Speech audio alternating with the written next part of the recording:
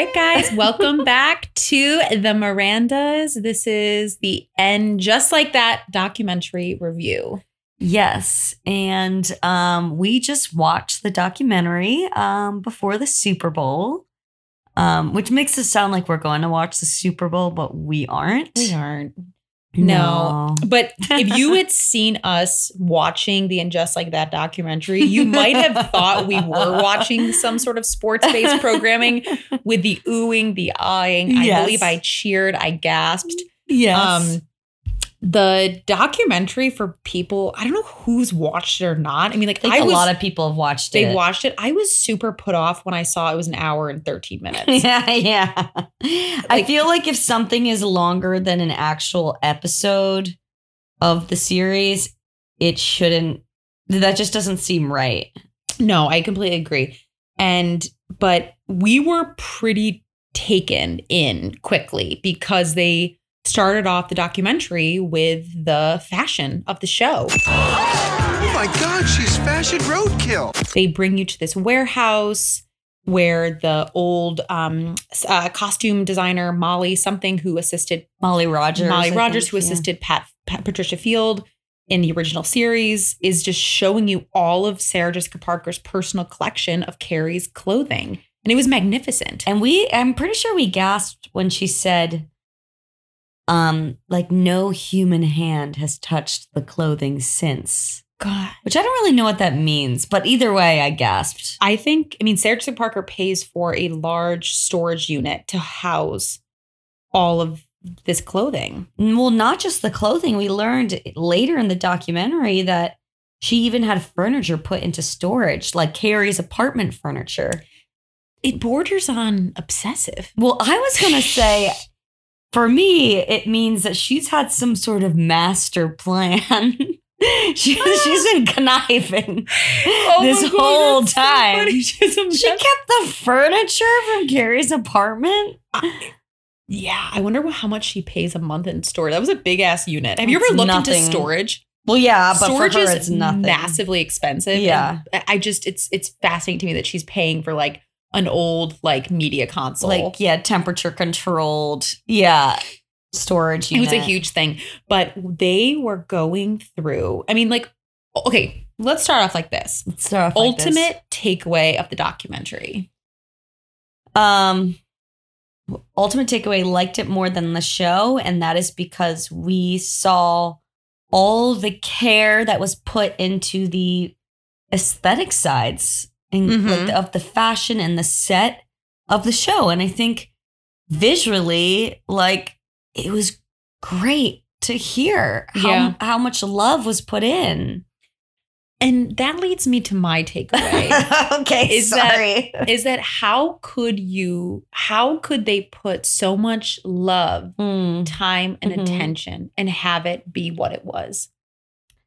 I know. And it's sad. Well, the thing is, I'm not going to say, and I wish they should have put that much time in the script.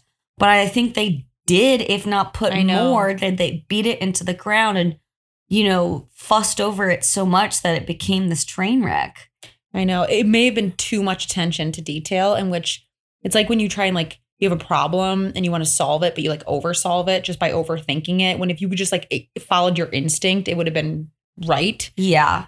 And it, what was so, I think the reason why, it was so good, the document, or I don't want to say it was so good, but it was like, it was amusing and fun to watch, is because the fashion brought so much nostalgia from the show, from what we love most about Sex and the City. Absolutely. The series. And so they were, showing all the clothing, even like more like kind of, smaller moments, like a dress from LA that Carrie wore, or the Heidi dress she wore in the park. And that was so cool to see. And so I think it was tapping into that kind of golden age of Sex and the City that all the viewers really love and want to recreate in the same way that they wanted to recreate with this new series, but it just didn't go that way. Absolutely, with the nostalgia. And I think if you rewatch the documentary, one of the best parts are the old flashback and the scenes that they cut into the documentary from the original series. Yeah. Like that famous scene with Samantha taking out the diaphragm, with throwing the martini back, and different little old scenes. And I remember at one point while watching it said, like, that's the show. That's the show I love. And the everyone who worked on and Just Like That series were huge fans of the show. They all seem like loyalists. So I'm really confused by what happened. Yeah, me too. I mean, it was really cool to see all the different departments, on-set departments, including like the script supervisors, the director of photography, like the, camera operator, all these, the gaffer. It was nice to let these people have their shining moments because a lot of them have been also like worked on the series. And so, yeah, it did feel like this kind of family moment, but I just feel also just like kind of like weird about how the show actually turned out. I know. I mean, the attention to first off, I'm not in film. I don't know anything about it.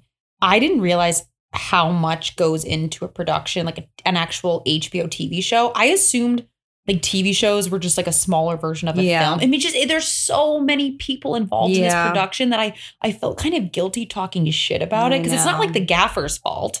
No. It's not his fault. No. So I don't know. I mean, they seem to like really take pride in their work. They put a lot of thought into it. And even the scene, there's a couple scenes in the documentary where Sarah Jessica Parker is messing with her closet because she's like, this looks too like a stage room. Carrie wouldn't be that way. Yeah. Like, she really loves the character of Carrie. And well, she's so the whoever is filming this thing asked her, what was your relationship with Carrie? I thought that was a great question. And she basically said to me, it's a character that is present like anyone else I've spent 10 to 15 years with. But it's been a while, like since I've seen that character. And so it's like that familiarity that's there, but it's there, it's coming back into your life. And he also asked, what is your biggest fear at the moment? And, we kind of gasped in that moment because we're like, we were very dramatic. Yeah, I was. We were like, oh, what is she going to say? And she said,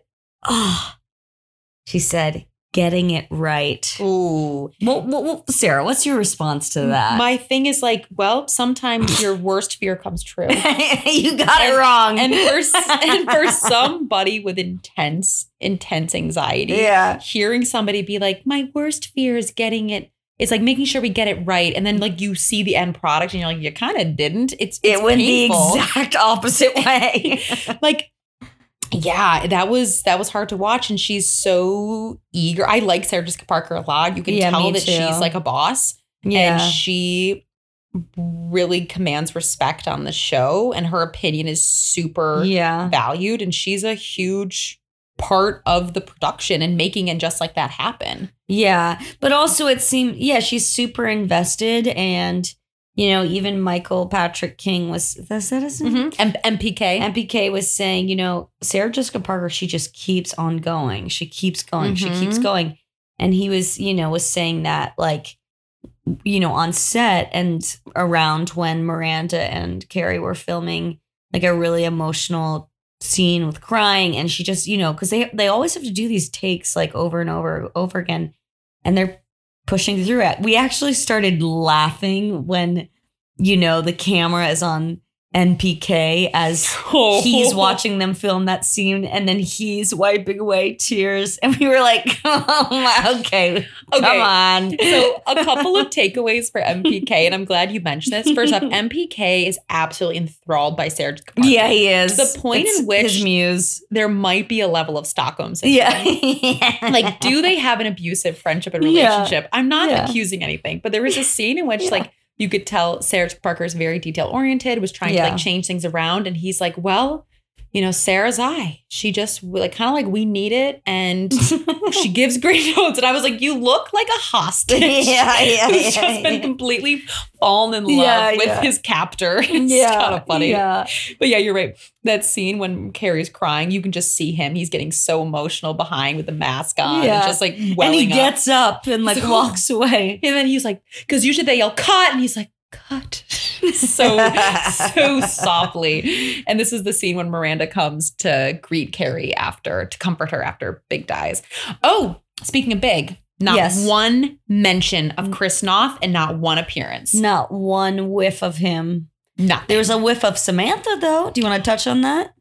Oh, yeah, I do. I was shocked that they actually brought up like that they wanted the Carrie Samantha relationship to mirror the Sarah Jessica Parker Kim Cattrall fracture. Yeah, they wanted to integrate whatever was happening in real life. And they were not afraid to talk about it. No. And they didn't go into any sort of like damaging details or just saying disparaging remarks. But they said, and Kristen Davis said, it's a natural thing for friends to grow apart. It happens. That's a part of life. I mean, should it have happened on the show? They're not living in fucking reality here. I don't think we needed realistic depictions of female friendships. Yeah. But I guess for friends growing apart, they tried to do that. But yeah, I was surprised they mentioned that. Yeah. And also, another thing that really stood out to me, I actually want to get back into fashion.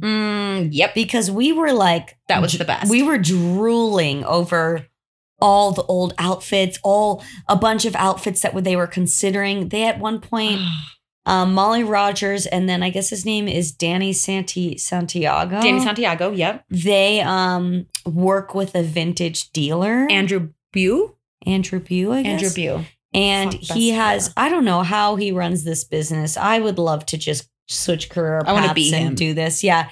He collects old like vintage designer pieces sometimes by going to people's homes, going on eBay, and deals them, which I imagine to probably red carpet events or to TV shows or period piece type of productions.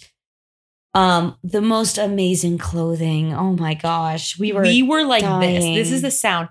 Oh yeah. Oh, at one point I think I fist pumped the air. Yeah. I was like, yes, that's it. I was like, holy fuck. Like it was for talking about Super Bowls, like this was this was definitely the most epic scene. The last quarter of the Super Bowl. This was it. And this vintage dealer, and he said he has 10,000 pieces. Gilly and I both love fashion. Yeah. Gilly is extremely fashionable. You love vintage. You love vintage. I love vintage. Too. I love thrift. I like old. That was one of the best parts of it was going through the clothes. And what was I was trying to write down as quickly as possible a bunch of fun facts that were kind of being spit out by Molly Rogers. But apparently, which I loved, they pulled out the white silk dress that just drapes SJP's delicate frame in the your girl is lovely Hubble scene. In that finale of season 2 where Big is marrying Natasha and he's getting into the limousine after their engagement party, and Carrie's like didn't make it or she's late, and he's like, you're late. We all know that white silk kind of like nightgown almost, that just falls beautifully without a crease onto her body. And apparently Molly Rogers was with Patricia Fields. They walked by a Dior window. It was in the window, and she was like, we need to get that piece. Yeah. And apparently it was the most, and okay, this is where I need to like understand what her context was. She said it was the most expensive piece Carrie wore at like that season, maybe? Or I think at that time, or I would say it was up into season 2. That what I interpret as that was the most expensive piece they had. As the show got bigger and the budget got bigger, there's no way that was the most expensive. Yeah, piece. exactly. But up until that time, season 2, again, it's not like sure it was a hit right away. They didn't have the budget by season 2. Like you can tell the budget increases based on location changes, the fashion choices in season 4, 5, 6. So, yeah, but it was the most expensive piece they had. And then there season 2. Yeah, and then there was an outfit. I can't remember which one was the one that was custom made by Alexander McQueen. This was the deep aubergine purple dress that Carrie wears to Charlotte's wedding to Harry. Yes. It's the one where she has the Rapunzel Gretel braid. And then her boobs are very pushed up and her back hurts. Remember? And he's like, fuck you. The Heidi like milkmaid braids. That's the braid. Yeah. Yes. Yeah. And so that dress was actually custom made by Alexander McQueen. So cool. And then also what I loved seeing is the hair and makeup tests. Oh, yeah. Because they got to do it for a production like this, like where they have such loud outfits on this show. They've got to see how they all sit together. And it was so cool to just see Charlotte, Miranda, and Carrie just like in their outfits, like, and they're just standing and hanging out and being filmed. And I know, that was really lovely. And we made a couple observations about, I don't know if I made a bunch of comments about Miranda's wigs throughout the series because I just don't think they were good. And there was also a ton for just a regular series. There was a lot of hair changes that were noticeably kind of odd. Yeah. Like she kind of had a "May I speak to the manager" haircut for a while. Then in the first pilot episode, she has no wig on. She has her natural hair. Yeah. Looking at Cynthia Nixon is obviously older and has really thinning hair. Yeah. Which happens. Yeah. So I get why they did the wig. I just don't know why they did so many different wigs. It was just like, there was like way too many layers in the wigs. It was, I don't know. Like Miranda doesn't style. Yeah. That, I thought the hair thing was odd. I like Cynthia Nixon's like more delicate hair. It makes her look more like petite almost. The pilot, I thought her hair looked good in it. It was that gray. It was her natural hair. I don't know why they did the Karen wig. I don't know if you thought it was good. I probably didn't, but compared to the wig, I do remember you saying, "Oh, you called me out." When we did episode 1, what the fuck is wrong with Miranda's hair? Okay, well now I look a bitch. Okay, you know what? I really should pull back my notes from that episode, and I probably did say something very unkind. But then I didn't realize like her natural hair was kind of like that. They also, this was another fun fact is, we've always wondered why, and then I wondered, we always wondered why they never filmed on the subway. Yes. And they said, which they didn't really give us the reasoning, but they said they've been trying to film on the subway for 20 plus years and finally they can. And so apparently, like, I'm guessing the Bowery 6 train stop, they were able to take it over and make it look like 116th where Columbia is. And would it be Bowery 6? They said it was Bowery. So I'm guessing I don't even know what stop it would be. Or J. Maybe something. They ended up using it. So I thought that was Bleecker cool. Street or whatever. For a show so about New York City, the fact that they've never been in the subway is pretty interesting. I wonder what the problem was, though. I feel like I wanted to know what the permit issue was. Like a lot of movies have done it, but like I feel like the series Girls did it. Yeah, 100%. A lot of series have done it. Huh. But it must be something difficult. Maybe who knows? Yeah. Maybe COVID made it easier for them. They're like, please, business. Yeah, exactly. We're down a lot of drivers. So something that I thought was kind of ridiculous in the documentary is they're talking about these extra characters, the supporting cast. We have Naya, we have Seema. Yeah. And really like, and LTW or LJW. What the fuck's her name? Whatever. TW, yeah. And it's just something kind of funny what Michael MPK says. And he's like, and Sarita Choudhury, who plays Seema. He's like, and you know what? And we brought into the show another version of someone we haven't seen, a South Asian woman from Queens. And I was like, wow, like, you're literally just like calling out your own desire to just like check off diversity boxes. Yeah. A South Asian woman from Queens. Which, of course, like in New York City, there are tons of people who are from South Asian who live in Queens. It's just, I was like, that's a bold statement to just say that. Like I was waiting for it to be like, and Naya, of course, a smart, beautiful African-American from Brooklyn. Like, yes, like we know that, but I can't even just admit that. Yeah. It was too funny. All in all, I thought it was cool. Really liked it. Yeah. I think it was a bit long. I do think an hour and 15 minutes was long. We hit the 57 mark and Gilly was like, how much more? I'm like, you were, I could tell. I was like, I don't know. You were done. And I was like, girl, we have 16 minutes. Like, fast forward a little bit. And then we end to the end. We're like, okay, we're done. Yeah. I was waiting to see if they were going to like even give a little sneak peek of Chris Noth or anything. God, why didn't they mention Aiden? I know. John Corbett. I know. And I guess remember last week? Yeah. They're really cool with me. They like me a lot. and I guess they did mention Willie Garson though. They did. Do you want to touch on that, Sarah? Yeah, they did. And like as you know, Willie Garson passed away from pancreatic cancer. So he was able. Sorry, I didn't mean to laugh at that. No, it's okay. It's sometimes death is uncomfortable, and like that's. I was just reading one of my notes. Oh, you're reading notes. Bad timing. Okay, so Willie Garson passed away from pancreatic cancer, and he was able to film, I think, the first 2 episodes. But the only person who knew he was sick was Sarah Jessica Parker. Because as Kristen Davis says, he didn't want to make it about that, him being sick, him leaving. So people didn't really get to give him a proper goodbye. And something my mom actually mentioned when this was back in we were for episode 3, she said if he had pancreatic cancer, he must have been in excruciating pain. Mm-hmm. It's a very painful physical cancer. Like you are in pain. So, and it kind of goes to show how, he did such a good job. And he cared so much about being on the show and having, the end of his life be working with people he loved. So I thought that was nice that they mentioned it. Yeah. That must have been really weird though, because even Cynthia Nixon was like, oh yeah, we filmed this scene and we were joking around on set. And next thing I know is that he was gone. And they didn't know. Only SJP knew he was ill, right? Mm-hmm. Yeah. Another kind of, tying in people's personal lives, they didn't mention anything about Cynthia Nixon's sexuality. They do mention it in the episode in which she's directing. And she does, it was very clear, as we know from news we've read, that the only way Cynthia Nixon was going to do this was if the character was queer. Yeah. And she does talk about the desire to have Miranda be with someone who is butch. Because originally they were going to have Miranda be with Naya, the law professor. Yeah. And I actually in the beginning thought that. We did think that. Yeah. So that pilot may have been kind of testing out some different relationship dynamics. But then Cynthia Nixon said, well, Miranda's straight girl, Naya's straight girl. That's not sexy. And I was like, you're going to ask a lot of straight men if they think. I think you might have increased your straight male fan base. You got the 2 straight girls. Yeah. So she's like, you know what? Let's go with someone butch.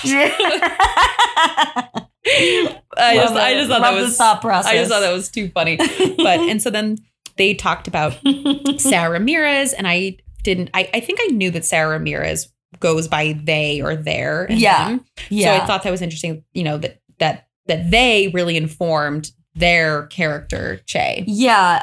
MPK was saying we built the character for them. Yes. Exactly. But it makes me curious. I would like to know more about Sarah Ramirez's relationship with the production, or how their name came up as one of the, actors to portray the podcaster. My sister said something about this.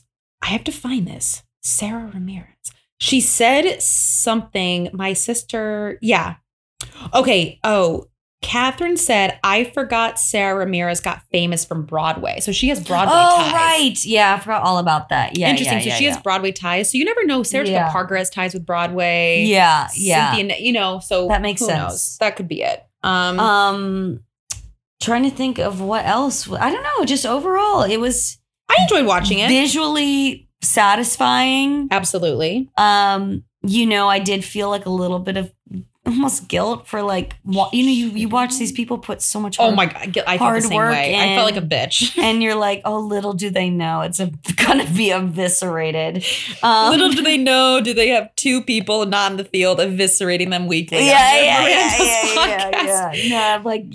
So but also it's okay. Everything should be up for critique. If you are creating a production, no, you don't deserve a participation trophy. No.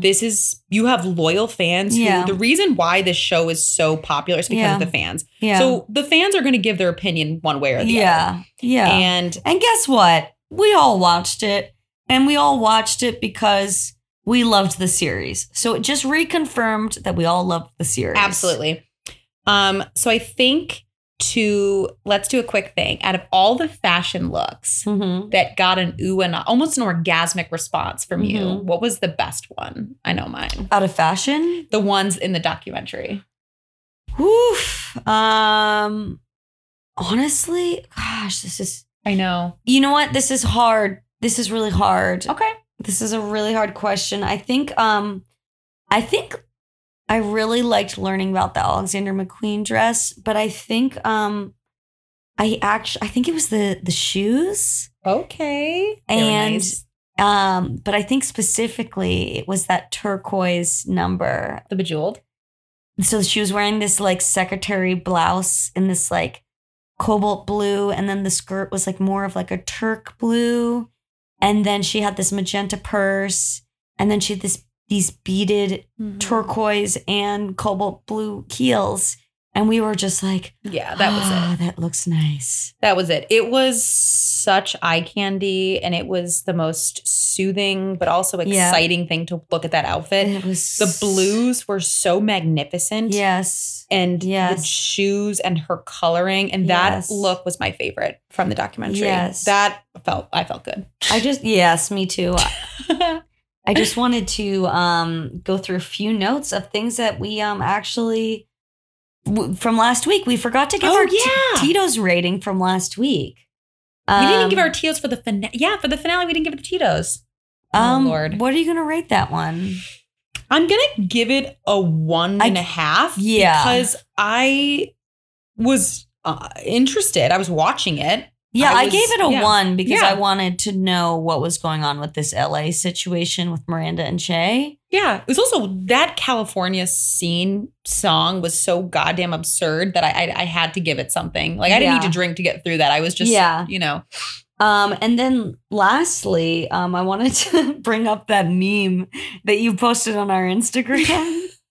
That made me laugh. Wait, which one of that one again? I don't know who published this, but whoever did is a comedic genius. It was like widely anticipated. Chase Diaz sitcom is canceled due to toxic like on-set work behavior by claimed by crew members. Oh yeah, that's the one I reposted from. I think every outfit in Sex and the City posted that. It was so well done. Widely anticipated Che Diaz pilot.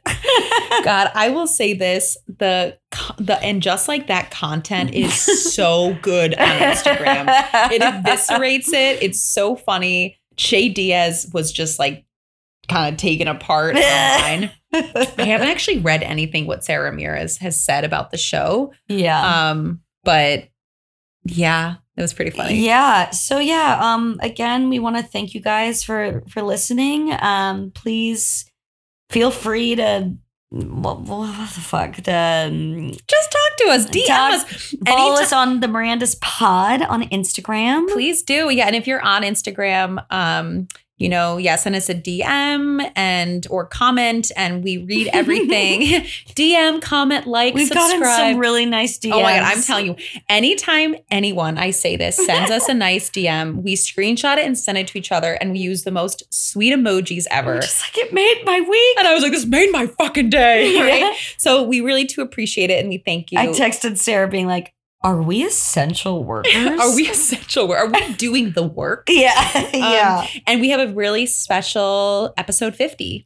Yes. So next week is our 50th episode. Yeah, it's the 50th episode. Super exciting. And we're going to have a special 50th that will be out, I guess, the week after. Yeah, whenever I can get a chance to get it out.